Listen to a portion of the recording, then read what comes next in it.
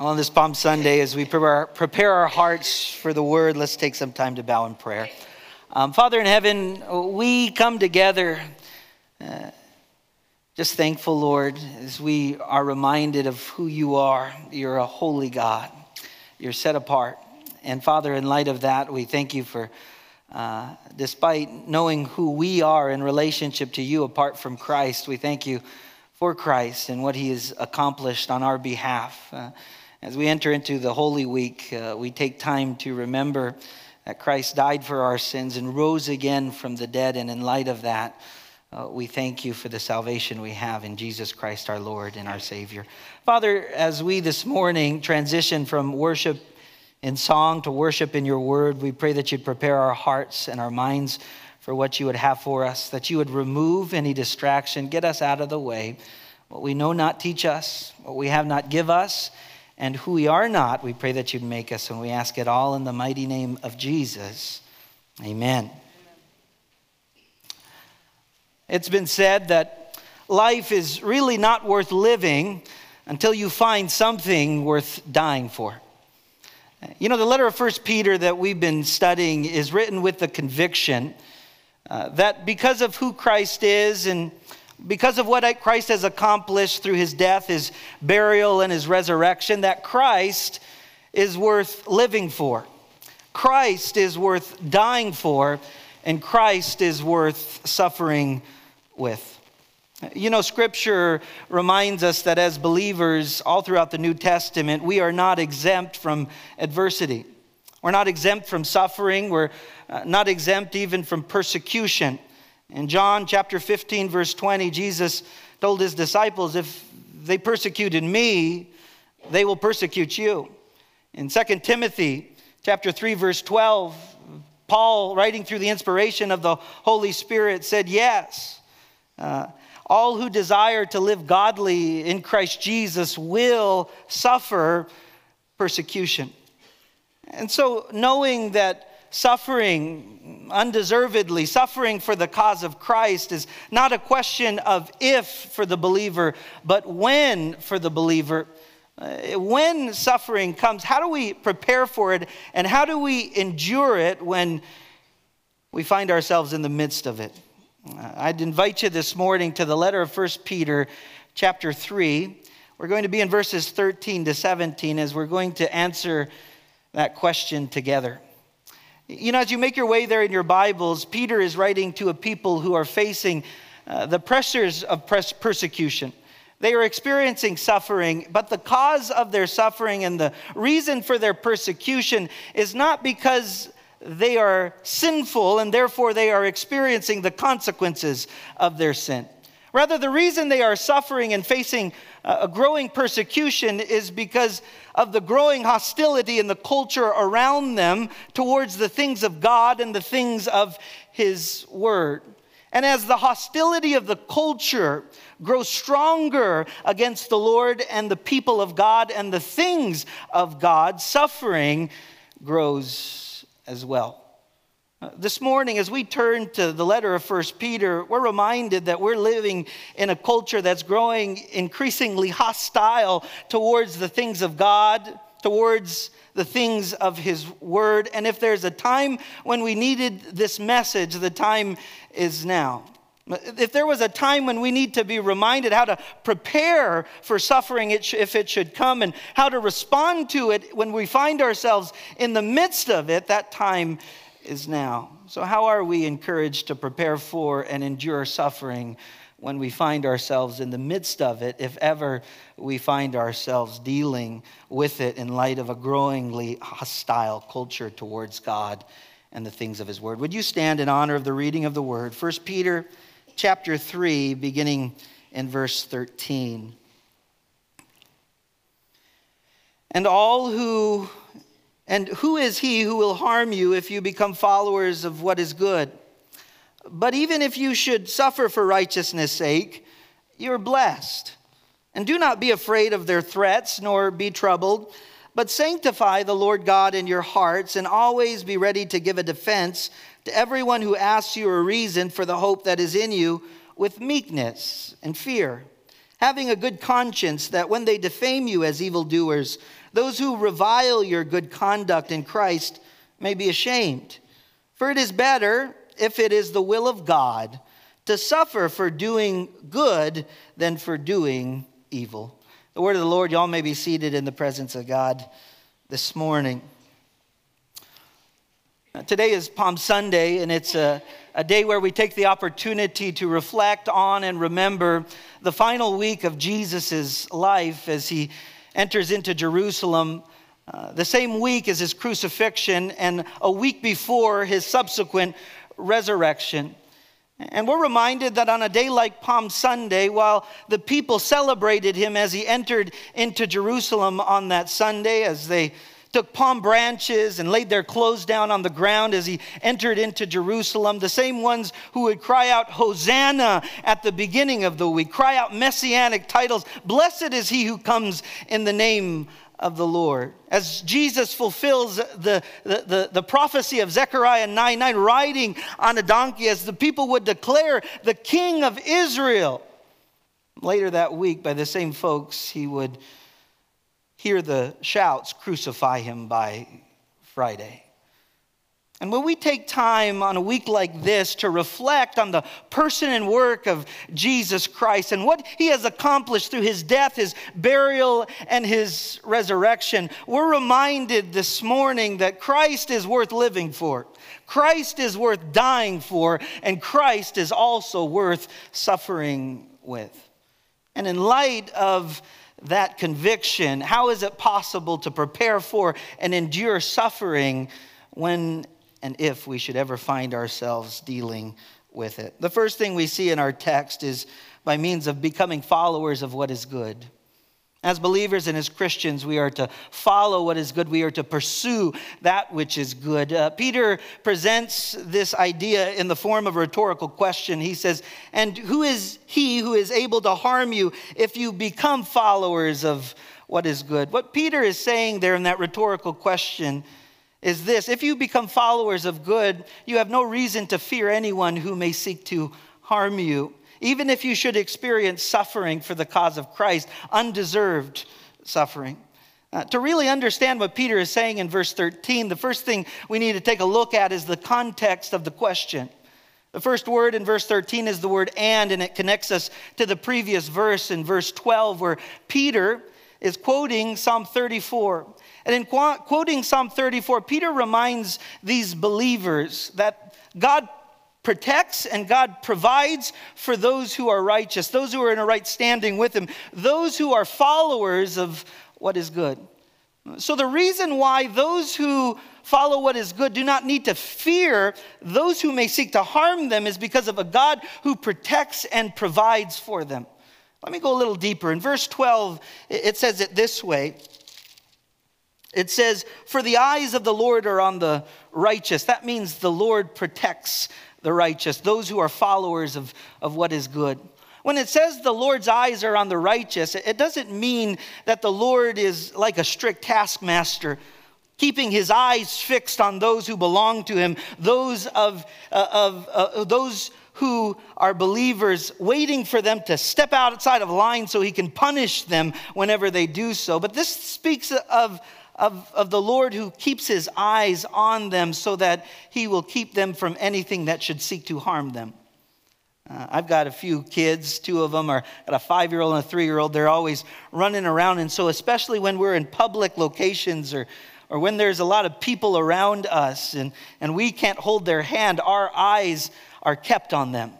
And our eyes are kept on them because we are going to protect them from anything that should harm them. And because our eyes are on them, they have no reason to fear anything that should seek to harm them.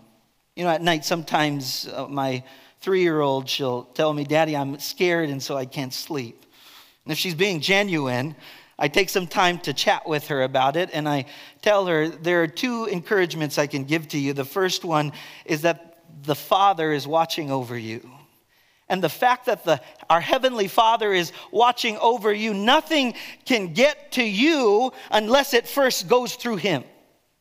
And I say, here's another encouragement. Not only is the Father watching you, but he's provided me as your earthly father to watch over you. And you better believe this, because Daddy is the strongest person they know, and they don't know anyone stronger than Daddy. I let them know, listen, the only one stronger than me is God, and you better believe not only will he keep you from harm, but nothing is going to harm you unless it first goes through me.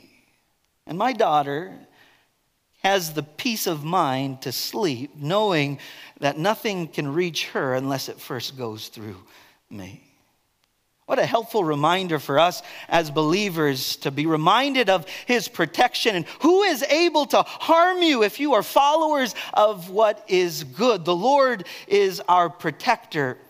And so it tells us he's our protector. He's also provider. For the eyes of the Lord are on the righteous, and his ears are open to their prayers. In other words, when you cry out to the Lord in a moment of need and you pray to the Lord, he hears your prayers and he answers according to his will. What a wonderful thing. Who should you fear? Who is there to harm you if you are followers of good, knowing that he's not just your protector, his eyes are on you, but he's your provider. He's going to take care of your every need. And then finally it says, the face of the Lord is against those who do evil. Who are those who do evil? Those who do not follow that which is good. Not only do they not follow that which is good, they seek to harm those who do what is good. And we're reminded in light of this text that the Lord is against them and he's for us. It's a reminder, if God is for us, who can be against us? Who is he who can harm you? If you are a follower, if you become a follower of what is good, you can be reminded that he is our protector, he is our provider, and he is the one who watches over us and protects us in all things, even if we should experience undeserved suffering. Not only do we see the context of the question, we've also seen the content of the question. And who is he who is able to harm you? Now, I want you to know when that question is presented, it's not denying the reality of human suffering. After all, in the next verse, it's going to say, when you suffer, count yourself blessed. Consider yourself blessed. In verse 17 that we just read, it will tell us that we're going to see in a moment that the will of God is sometimes for us to experience suffering for doing what is right, for doing what is good. So this is not denying the reality of suffering. We're reminded suffering is inevitable. But what this is affirming is the sovereignty of God even in the midst of suffering. And because God is sovereign even over suffering, we can trust him even when we face it. We already quoted Romans 8:31. What then shall we say? If God is for us, who can be against us? That speaks of the sovereignty of God. Yes, there are some things that can harm us, but God is greater even than that. Matthew 10:28 says, and do not fear those who kill the body but cannot kill the soul, but rather fear him who is able to destroy both soul and body in hell. And so Jesus gives us this wonderful encouragement. You don't have to fear people because all they can do is kill you. God says, here's the encouragement. While they can kill you, they can't destroy your soul. So the one you need to fear is not the one who can kill your body, but who can destroy your body and your soul in hell. God says, fear him. He is sovereign. So that's a helpful reminder for us that no matter what people seek to do to us, to harm us for the cause of Christ, they cannot affect our eternal inheritance, our eternal reward. You know, when you see life in the context of eternity, you fear not even death itself, that even if you should be martyred for your faith in Christ, what a wonderful encouragement that you will be present with the Lord forever and ever. In Jeremiah 17, verses 7-8, it speaks of the blessedness that comes to those who trust in the Lord. Blessed is the man who trusts in the Lord and whose hope is in the Lord. For he shall be like a tree planted by the waters, which spreads out its roots by the river and will not fear when heat comes, but its leaf will be green and will not be anxious in the year of drought, nor will cease from yielding fruit. And so when Peter asks the question, the rhetorical question, who is he who will harm you if you become followers of what is good? We are grounded and rooted in the Lord. And being grounded and rooted in the Lord, even if we should experience drought, even if we should experience adversity, even if we should experience storms of suffering, we can be reminded that God is going to provide for us in the midst of it. So who is he who will harm you if you are a follower of what is good? So having time to talk about the content, let's now talk about the condition. And the condition of the question is if you become followers of what is good. What does it mean to become a follower of what is good? Now, if we connect it back to verse 12, to be a follower of what is good is to be righteous, is to be in a right standing with God and to continue in a right standing with God as you pursue and you follow that which is good. But it's a reminder this morning that Peter is not speaking to unbelievers, he's speaking to believers. And so if you want to become a follower of what is good, you first have to receive salvation and forgiveness of sin. The Bible tells us that all have sinned, all have fallen short of the glory of God. That the wages of sin is death, and eternity without God and his people forever. But the gift of God is everlasting life. And knowing that all of us are born into this world in need of forgiveness because we're broken, we're separated from a holy God. Until we trust in the solution that God has provided through the person and work of Jesus Christ, we cannot be in a right standing with God. We cannot be righteous. We cannot pursue that which is good. And so the first step for us as individuals is to receive salvation, receive forgiveness of sins by putting our faith and our trust in Jesus as our Savior and Lord. And so the first step and the invitation for anyone here today who is not a follower of Christ and has not received the forgiveness of sins through the substitutionary atonement of Christ on the cross, who died for your sins and rose again in newness of life, is to receive that free gift. But the second step in pursuing that which is good is by walking in obedience to his word. If we take a look at verse 13 in the context of the previous verses that we covered last time we were together, in verses 8 to 12, we're reminded how believers are to pursue that which is good by having the right attitude towards fellow believers. We're to be sympathetic towards one another, tender-hearted, expressing brotherly love and treating one another like family. To pursue that which is good and to become followers of what is good is to have the right attitude towards adversity, mistreatment, and suffering. That we should not repay evil for evil, or we should not repay insult for insult, but we should respond to those who mistreat us unjustly with blessing, praying God's favor over them and praying for God's salvation for them. And we should also have the right attitude towards life in difficult times, as Peter quoted Psalm 34 in verses 10 to 12, what he was doing there was reminding these believers that the good life, if you're going to love life and experience good days, it's not dependent on the absence of pain or problems. It's dependent on the presence of God who watches over you. And so what a wonderful thing to be reminded. That's what it means to become a follower of what is good, to pursue that which is righteous. First, take your first step by receiving salvation and forgiveness of sins, and then pursue what is good by walking in obedience to the word of God as we read about it in Scripture. And so, how do we prepare for suffering? How do we endure it in times when we are in the midst of it? First and foremost, by following what is good. Before you get there, continue to walk in obedience to God and his word. If ever you should experience it, continue to walk in obedience to the Lord. Continue to walk in obedience to his word. And the way to do that, my one application here in light of his word, is to remember our motivation. And our motivation is to be so impressed and stand in awe and wonder of who Christ is and what he has accomplished on the cross, that we say, yes, because Christ, of what you accomplished through your death, your burial, and your resurrection, you are worth living for.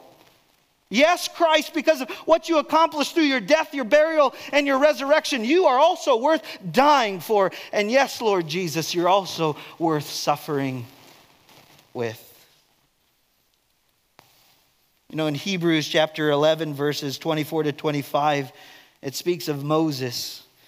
It says, by faith Moses, when he became of age, refused to be called the son of Pharaoh's daughter, choosing rather to suffer affliction with the people of God than to enjoy the passing pleasures of sin.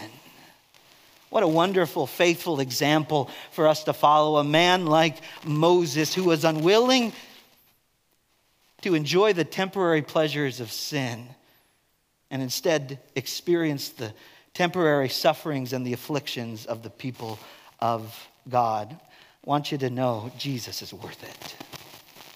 Because of who he is and what he has accomplished through his death, his burial, and his resurrection, he's worth living for, he's worth dying for, and he's worth suffering with. So first and foremost in our verse 13, become a follower of what is good. Secondly, in verse 14, consider it a blessing to suffer with Christ. Consider it a blessing to suffer with Christ. The text continues on and says in verse 14, but even if you should suffer for righteousness' sake, you are blessed. We have a couple reminders in verse 14. The first one is suffering is inevitable. You know, we're reminded as believers and as Christians, at least in God's word, that when you become a believer, when you become a Christian, it's not an insurance policy that you won't face adversity in your life. But what Scripture clearly points us to is that suffering is a reality that we face as believers, especially in a growing hostile culture towards the things of God and the things of his word. And so we need to know how to respond. And so the response, it says, is don't respond thinking that you're cursed. Respond believing that you are blessed. Consider yourself blessed if you should experience suffering. John 16:33, it says, these things I've spoken to you, Jesus says, that in me you may have peace. And then it says, in this world you will have tribulation.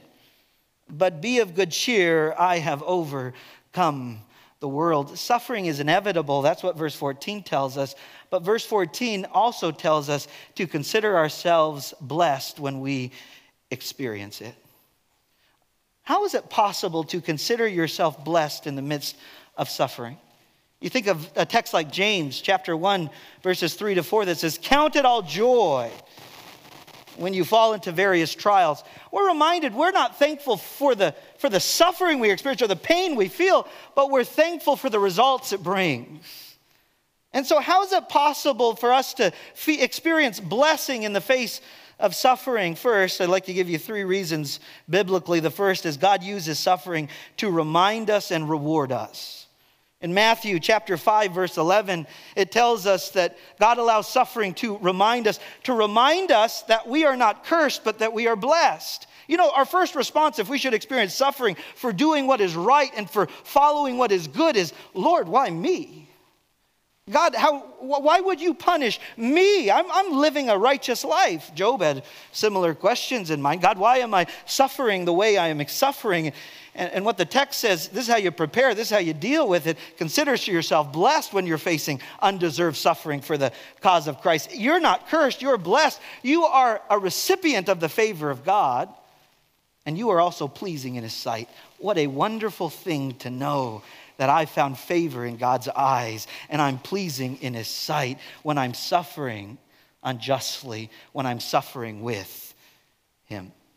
Consider yourself blessed. God uses suffering to remind us. Matthew chapter 5, verse 11 said, blessed are you when they revile and persecute you. My natural response, my fleshly response is, I'm not blessed, I'm cursed. God, why are you allowing this to happen? Jesus says, consider yourself blessed. You're pleasing in my eyes. You're a recipient of my favor, and say all kinds of evil against you falsely for my sake. So God uses suffering not just to remind us, but to reward us in verse 12 of chapter 5. Rejoice and be exceedingly glad, for great is your reward in heaven, for so they persecuted the prophets who were before you. Oh, what an encouragement. Suffering and its purpose is, as you endure the suffering, the reward is much greater. And if you suffer for the cause of Christ, the text tells us you're in good company. The prophets prior, they experienced suffering. So consider yourself blessed. Why? Because suffering gives us these reminders and reminds us of the rewards that we have. Secondly, God uses suffering to strengthen us. Just mentioned James chapter 1. It says, verses 2-4, my brethren, count it all joy when you fall into various trials, knowing that the testing of your faith produces patience. But let patience have its perfect work, that you may be perfect and complete, lacking nothing. God uses suffering to strengthen us. That's a blessing. And then thirdly, God uses suffering to conform us. Romans 8:28 says, and we know all things work together for good to those who love God, to those who have been called according to his purpose. Then we see how God works all things for our good. For whom he foreknew, he also predestined to be conformed to the image of his Son. So how does God work all things for our good? In order to give us plenty of money in the bank account? Does God work all things for our good in order to give us peaceful relationships and make sure that we have an insurance plan against adversity? No. He works all things for our good, the good and the bad that we experience, to conform us into his image, into his likeness. If we go back to 1 Peter chapter 2, verse 20, it says, for what credit is it when you are beaten for your faults, you take it patiently. But when you do good and suffer, if you take it patiently, this is commendable before God. For to this you were called, because Christ also suffered for us, leaving us an example that you should follow in his steps. God uses suffering to conform us, to be like him. We are most like Christ when we suffer with him. What a wonderful thing to be reminded that in times if we should ever experience suffering for the cause of Christ, we should consider ourselves blessed. Consider yourself blessed.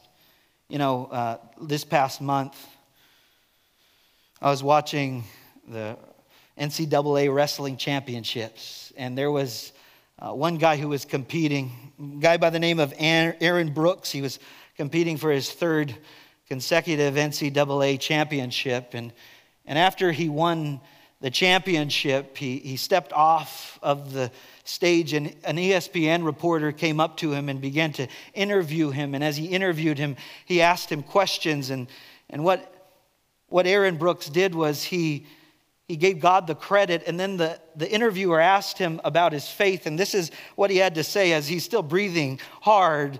This is his testimony. He saw that opportunity as his pulpit. He saw it as his opportunity to share the truth. He says, Christ's resurrection is everything. Not just his life, but his death and resurrection. You can only get that through him. The Holy Spirit, only through him. No false prophets. No Muhammad, no anyone else, only Jesus Christ himself. You know, after he said that, he got a lot of criticism. Journalists came after him, not going after his faith and talking about the death and the resurrection of Jesus Christ and the hope in Jesus Christ, but the fact that he said Muhammad is a false prophet. And you know how Aaron Brooks responded to the controversy and to the criticism? He didn't get offended by it. He considered himself blessed. And in just 2 sentences, quoting scripture, this is what he had to say. In John 15:17, he quoted it, if the world hates you, keep in mind that it hated me first. Aaron said, I'm in good company. And then John 8:32, it says, then you will know the truth, and the truth will set you free. What is the truth? In John 14, verse 6, Jesus says, I am the truth. I am the way, the truth, and the life. No one gets to the Father except through me. This is a man who saw that opportunity as he has a post-mat interview to share the gospel of Christ, saw that as his platform, not just to affirm the gospel and the hope of Jesus, but to warn people about false prophets like Muhammad. In times when you should experience suffering for the cause of Christ, count yourself blessed. Not just count yourself blessed, as we continue to read. It also tells us to refrain from worry and panic. And Peter goes on to quote Isaiah chapter 8, verses 12-13, and says, and do not be afraid of their threats, nor be troubled. In other words, what Peter is saying there is don't respond in panic or worry. In the prophet Isaiah, they were experiencing, not just Isaiah, but the surrounding nations were threatening Israel, was threatening Isaiah. And Isaiah finds himself in a difficult position. And the instruction given to him is this: do not be afraid of their threats, nor be troubled. The word troubled there is to find yourself in a state of panic, to find yourself in a state of worry. It's the same word that you see in John 14, verse 1. Where it says, as Jesus is preparing to leave his disciples, he's about to be crucified, he's going to die, and he's going to rise again from the dead. And he says this in John 14, verse 1, let not your hearts be troubled. He goes on to say how they can do that. You believe in God, believe also in me. The instruction for us is, in the face of suffering, don't focus on the suffering. Don't focus on the people. Focus on your God. What we have a tendency to do with our problems, with our difficult circumstances, is we glorify the problem. We talk about it. We complain about it. We're always discussing it. And what we're called to focus on is not on the problem, but on the problem solver. Because when you magnify the problem solver, when you make much of Christ and him crucified, make much of who God is and who Christ is, you magnify him. You minimize those things that threaten you. And you recognize in proper perspective that those threats, those nations in Isaiah's day, those persecutors in Peter's day, or anyone who should come against those who are followers of Christ, are nothing in light of who God is. Don't panic, we're reminded, and also don't worry. You know, when it comes to those who don't panic and worry in the face of suffering, I could give you some examples of individuals who are suffering all around the world, but they're wonderful biblical examples as well. I think of Acts chapter 12. You know who's writing 1 Peter? It's the Apostle Peter. And Peter is a good example of a man who, in the face of persecution and the pressures of persecution mounting, and even in the face of death, does not panic, does not worry, but is focused on the Lord. In chapter 12 of Acts, verse 1, it says, now about that time Herod the king stretched out his hand to harass some of the church. Then he killed James, the brother of John, with the sword. So he kills James, the brother of John. Then it says in verse 3, and because he saw it pleased the Jews, he proceeded further to seize Peter also. So Peter speaking from experience here. And he says, now it was during the days of unleavened bread, so when he had arrested him, he put him in prison. He delivered him to 4 squads of soldiers to keep him, intending to bring him before the people after Passover. Peter's a dangerous guy. You got to watch him 24 hours a day, 7 days a week. And then verse 5 says, Peter was therefore kept in prison, but constant prayer was offered to God for him by the church. And when Herod was about to bring him out, not to have a conversation with him, but to kill him, it says that night, what was Peter doing? I don't know about you, I'd be worrying a little bit. I'd be panicking. Look what happened to James. What's going to happen to me? It says Peter was sleeping. What a wonderful thing to be a child of God. And know who he is and be so focused on him and to experience the threats of those who have power, even governing authorities, and still be able to sleep in the midst of it.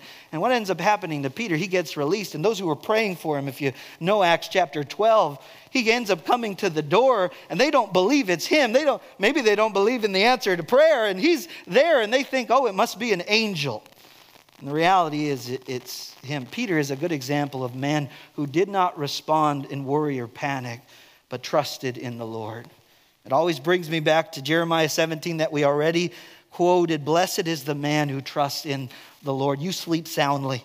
And whose hope is in the Lord. He shall be like a tree planted by the waters, which spreads out its roots by the river and will not fear when heat comes. Peter is a good example, but so are Daniel's friends. Meshach, Shadrach, and Abednego, they're along with all the people to bow down to the golden image, but they refuse. Do they respond in worry? Do they respond in panic? No, in Daniel chapter 3, verses 16 to 18, it says, Shadrach, Meshach, and Abednego answered to the king and said to him, O Nebuchadnezzar, we have no need to answer you in this matter. Yes, we are to submit to governing authorities. We saw that in chapter 2, verses 13 to 18. But whenever government should ask you to do that which is contrary to the will of God or the word of God, you obey God over man. And then in verse 17 it says, if that is the case, our God whom we serve is able to deliver us from the burning fiery furnace. He will deliver us from your hand, O king. Are they panicking? Are they worrying?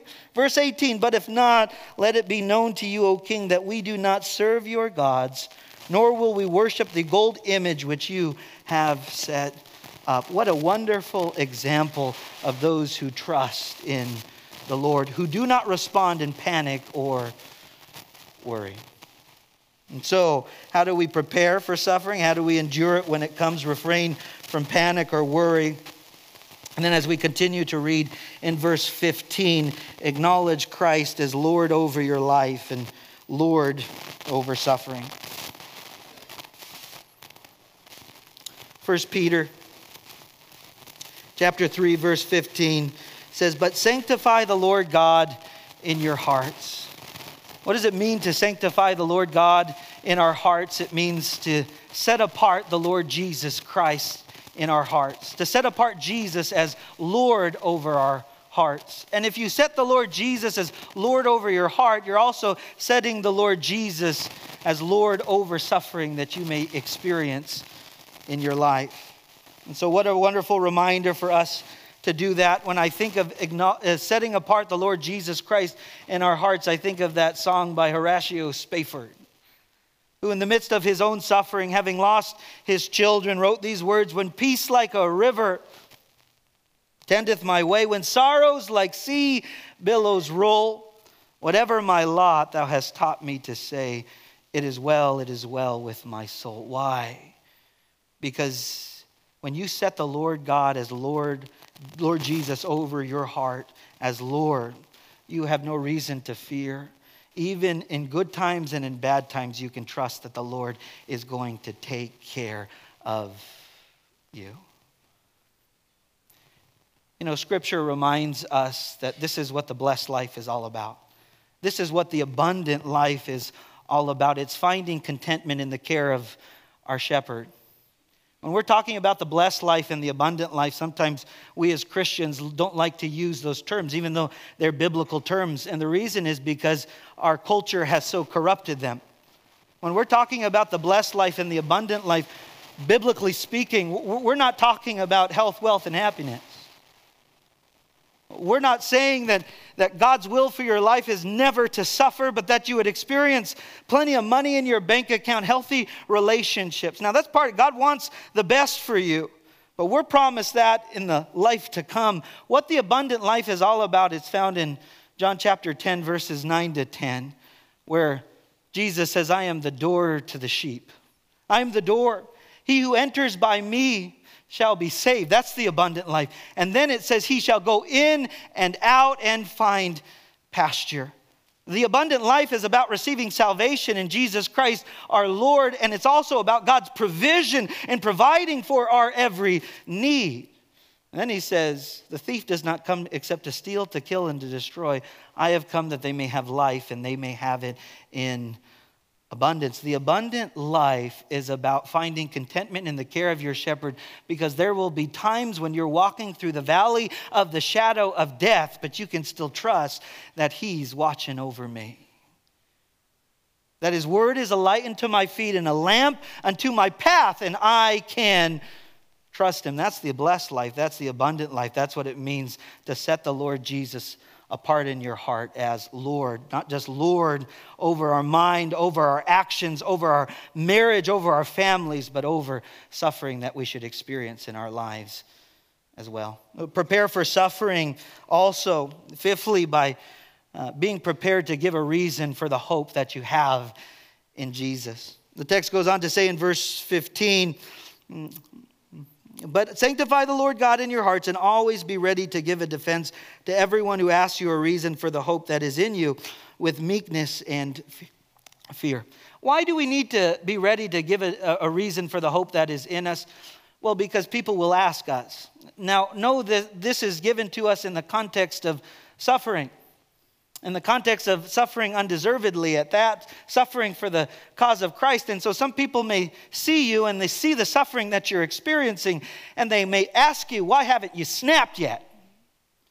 Why have you continued to set the Lord Jesus Christ apart in your heart as Lord? Why do you continue to follow what is good? I don't understand it. Why is it that when you experience adversity, when they mistreat you, you don't mistreat them? When they insult you, you don't insult them, but you respond with blessing. I don't understand it. It doesn't make sense. And the text tells us, give a reason for the hope that you have. And so the text begins with us being so set apart to the Lord and setting Christ apart as Lord in our hearts that the world around us takes notice and says, you got to tell me what's the reason for your hope. And after they ask you, you better be ready. What this text is telling us, the word for be ready to give a reason for the hope, that word reason or defense is where we get the word apologetics, apologia in the Greek. It means getting ready to give a defense. Now, sometimes when we see a text like this, it's good to give an answer to folks in regards to why we believe creation and why we believe who Christ is. He died, he was buried, the third day rose again. We should give a reason for the hope that we have. But more than that, we need to give a reason for why we continue to follow him, to serve him, to honor him as Lord over our life, even in the face of suffering. And so the question I want to ask you this morning is, what's your reason for following him in good times, but also in difficult times? Do you have a reason for the hope that is in you? And when you give a reason for the hope that is in you, you are to do that with meekness and fear. The word meekness is with gentleness. When people ask you, why haven't you snapped under the pressure? Don't snap back at them. Respond to them with gentleness. Take the opportunity to see your opportunity to share your faith and be a good witness for the cause of Christ. God doesn't waste anything, including your suffering. And suffering is often an opportunity for us to shine the light of Christ in the midst of what we are facing. Give them a reason for the hope that is in you with gentleness, with meekness, and with fear. Whenever we see the word fear, even in 1 Peter, it's not the fear of man, it's the fear of God. And as we fear God, we respect those whom God has called us to be a good witness to. And so as I set the Jesus apart in my heart as Lord, I give others a reason for the hope that is in me, ready to give a defense for the faith that I have. If I could give you a few takeaways here, the first one is this: remember your calling as an apologist. I want you to know this morning that God has not called every single one of us to be an expert in these fields. You know, you've got different people with their PhDs and those who stand before college campuses and they hear questions and then they answer them. All you need to have is an answer for the hope that you have. All you need to have is a testimony of your faith in Jesus and why you trusted him as your Savior and Lord. All you need is to memorize some scripture and to share the gospel with people. Take them down the Romans road from Romans 3:23 to Romans 6:23. To talk about how God demonstrates his own love for us, and this while we were still yet sinners, Christ died for us. To go to Romans 10 verse 9 and say, whoever confesses the Lord Jesus in their hearts and believes in their heart that God raised him from the dead, they shall be saved. That is the hope that you have. Share your testimony, memorize scriptures, and take time to share that hope with others. You are an apologist. And then not just recognize the fact that you're an apologist, but take time to speak the truth and do it in love. As I was prepping this message on Monday, I was watching the news, as I'm sure many of you were, and as I was watching the news, got to see just a school shooting again in Nashville. Presbyterian Covenant School there, and a gunman comes in, shoots 3 students, kills them.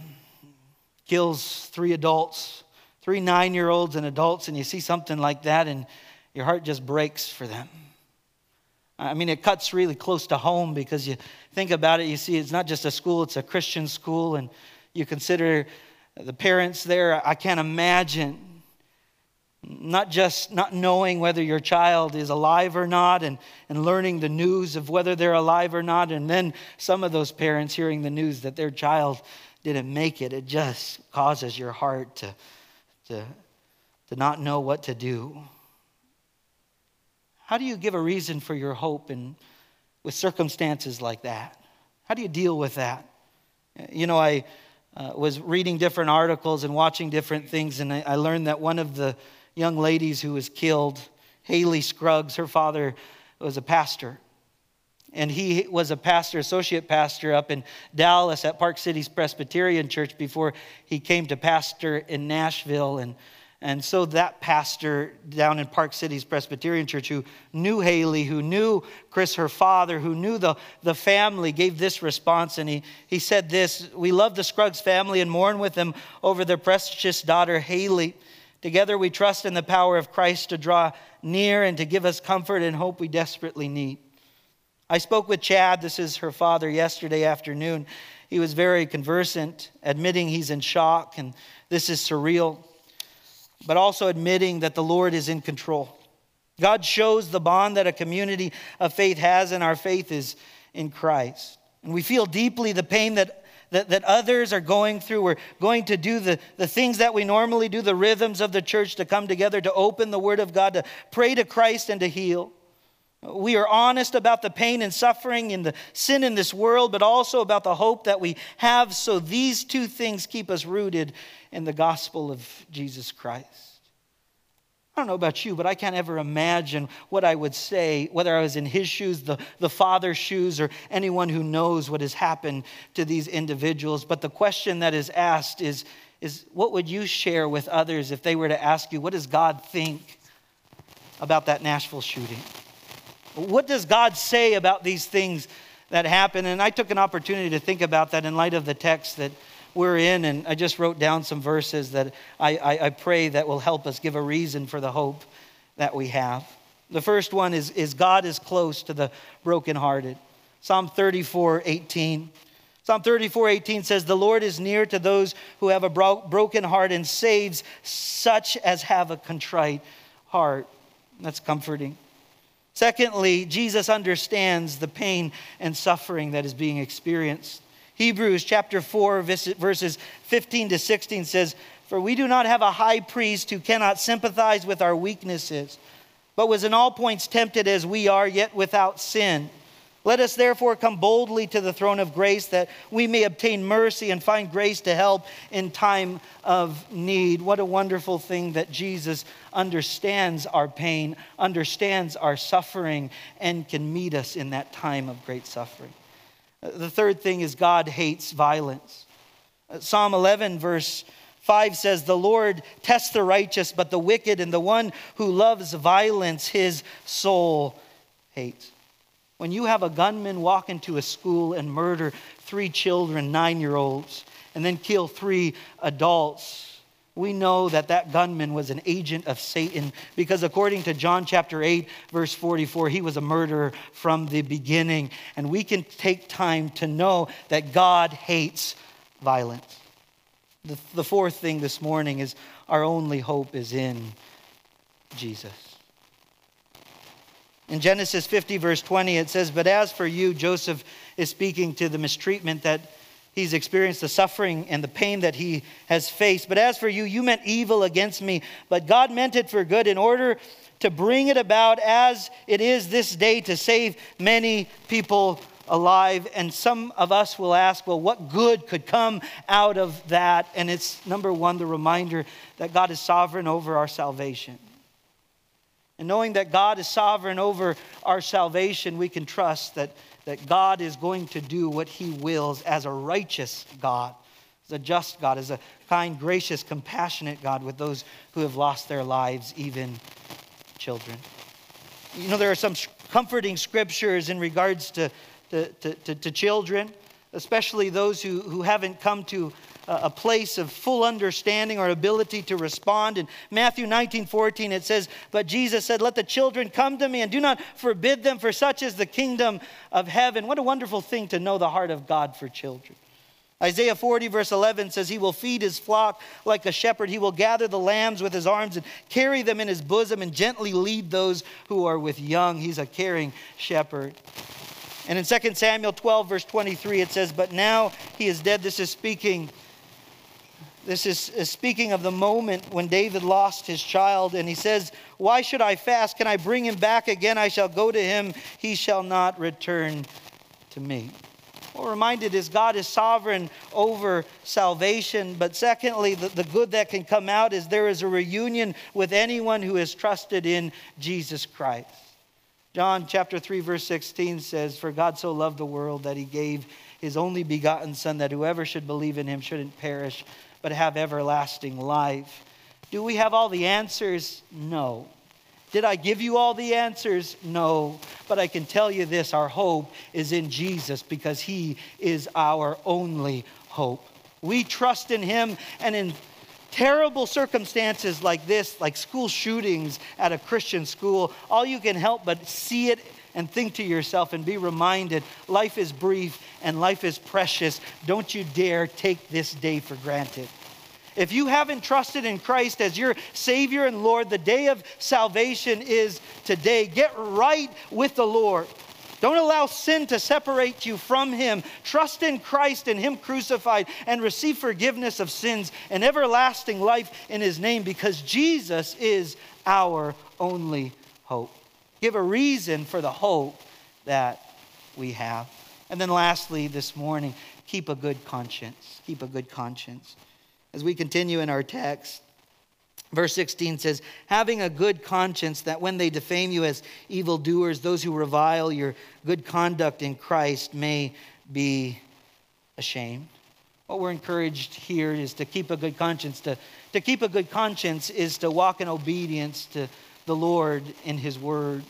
To keep a good conscience, because we know that our consciences can be seared, is to become followers of what is good, to not only receive the righteousness of Christ, knowing in 2 Corinthians 5:21, he who knew no sin, or he, speaking of the Father, made him who knew no sin to be sin for us, that we might become the righteousness of God in him. The first step is to receive the righteousness of God and then to walk in that righteousness, enabled and empowered by the Holy Spirit who resides in us. We are to keep a good conscience.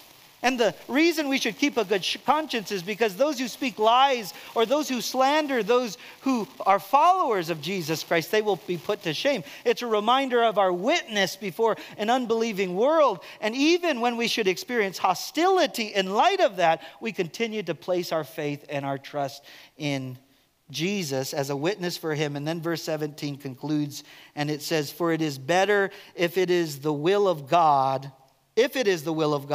to suffer for doing good than doing evil. Earlier in 1 Peter, Peter said, what benefit is to you if you suffer because you deserve it?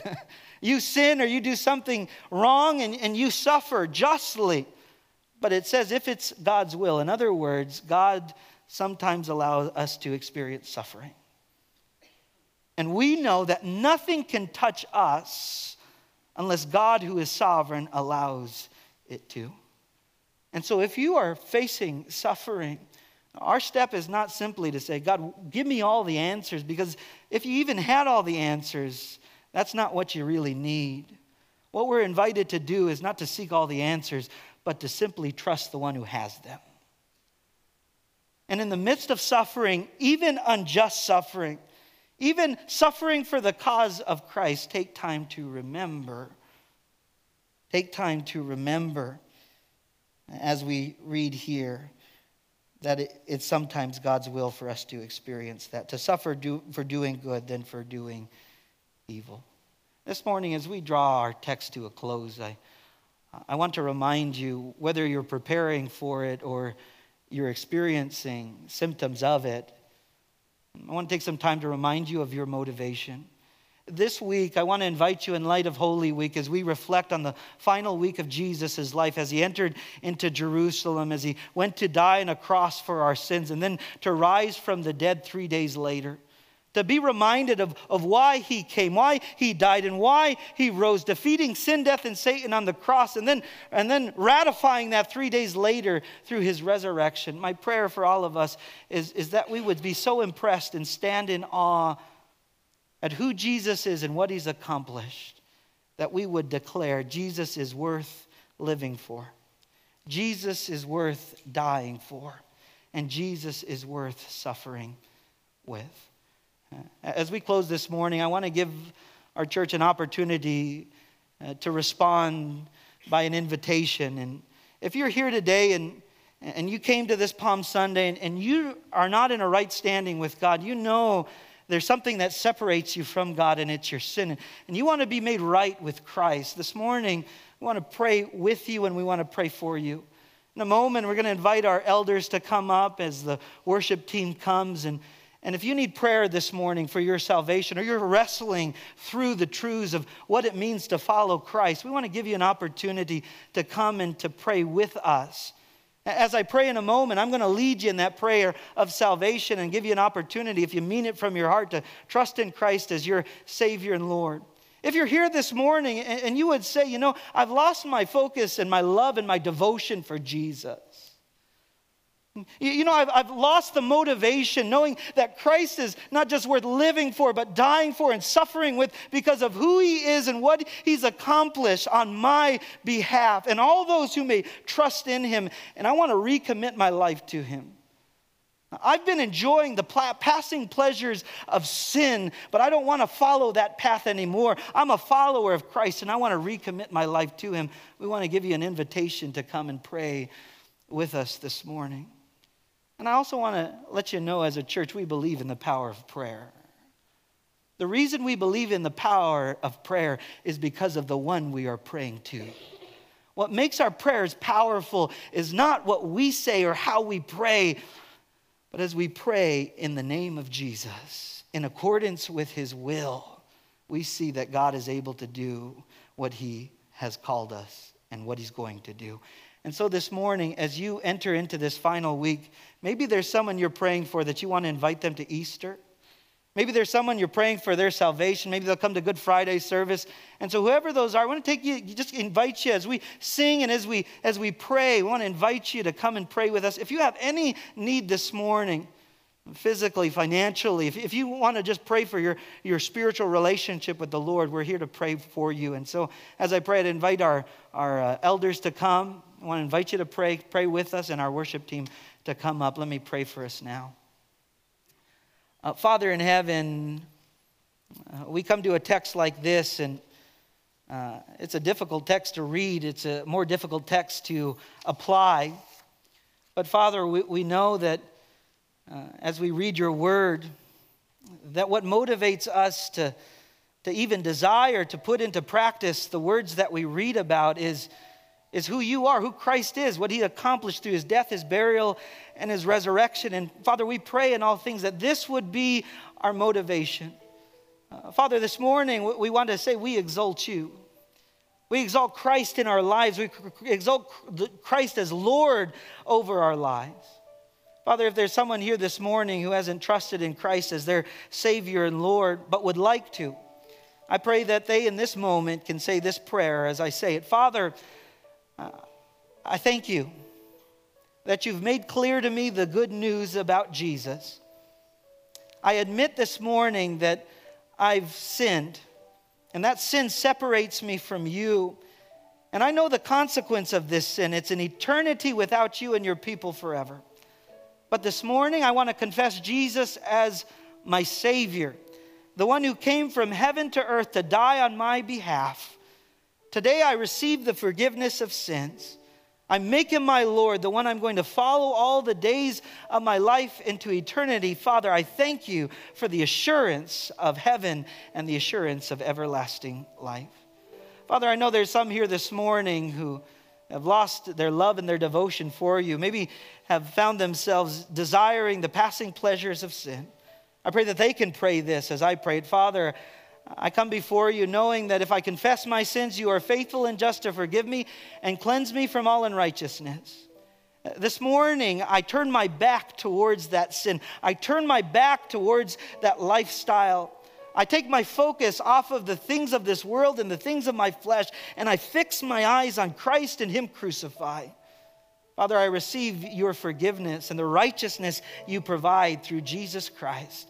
And I'm going to continue to follow you all the days of my life. Father, I pray for all those here who have individuals on their minds who do not know the Lord. We pray for opportunities to share our faith with them, to be a good witness to them, and for them to receive Christ as their Savior and their Lord. Father, during this time of prayer and worship, may you be honored and glorified in everything we say and do. We pray it in Jesus' name. Amen.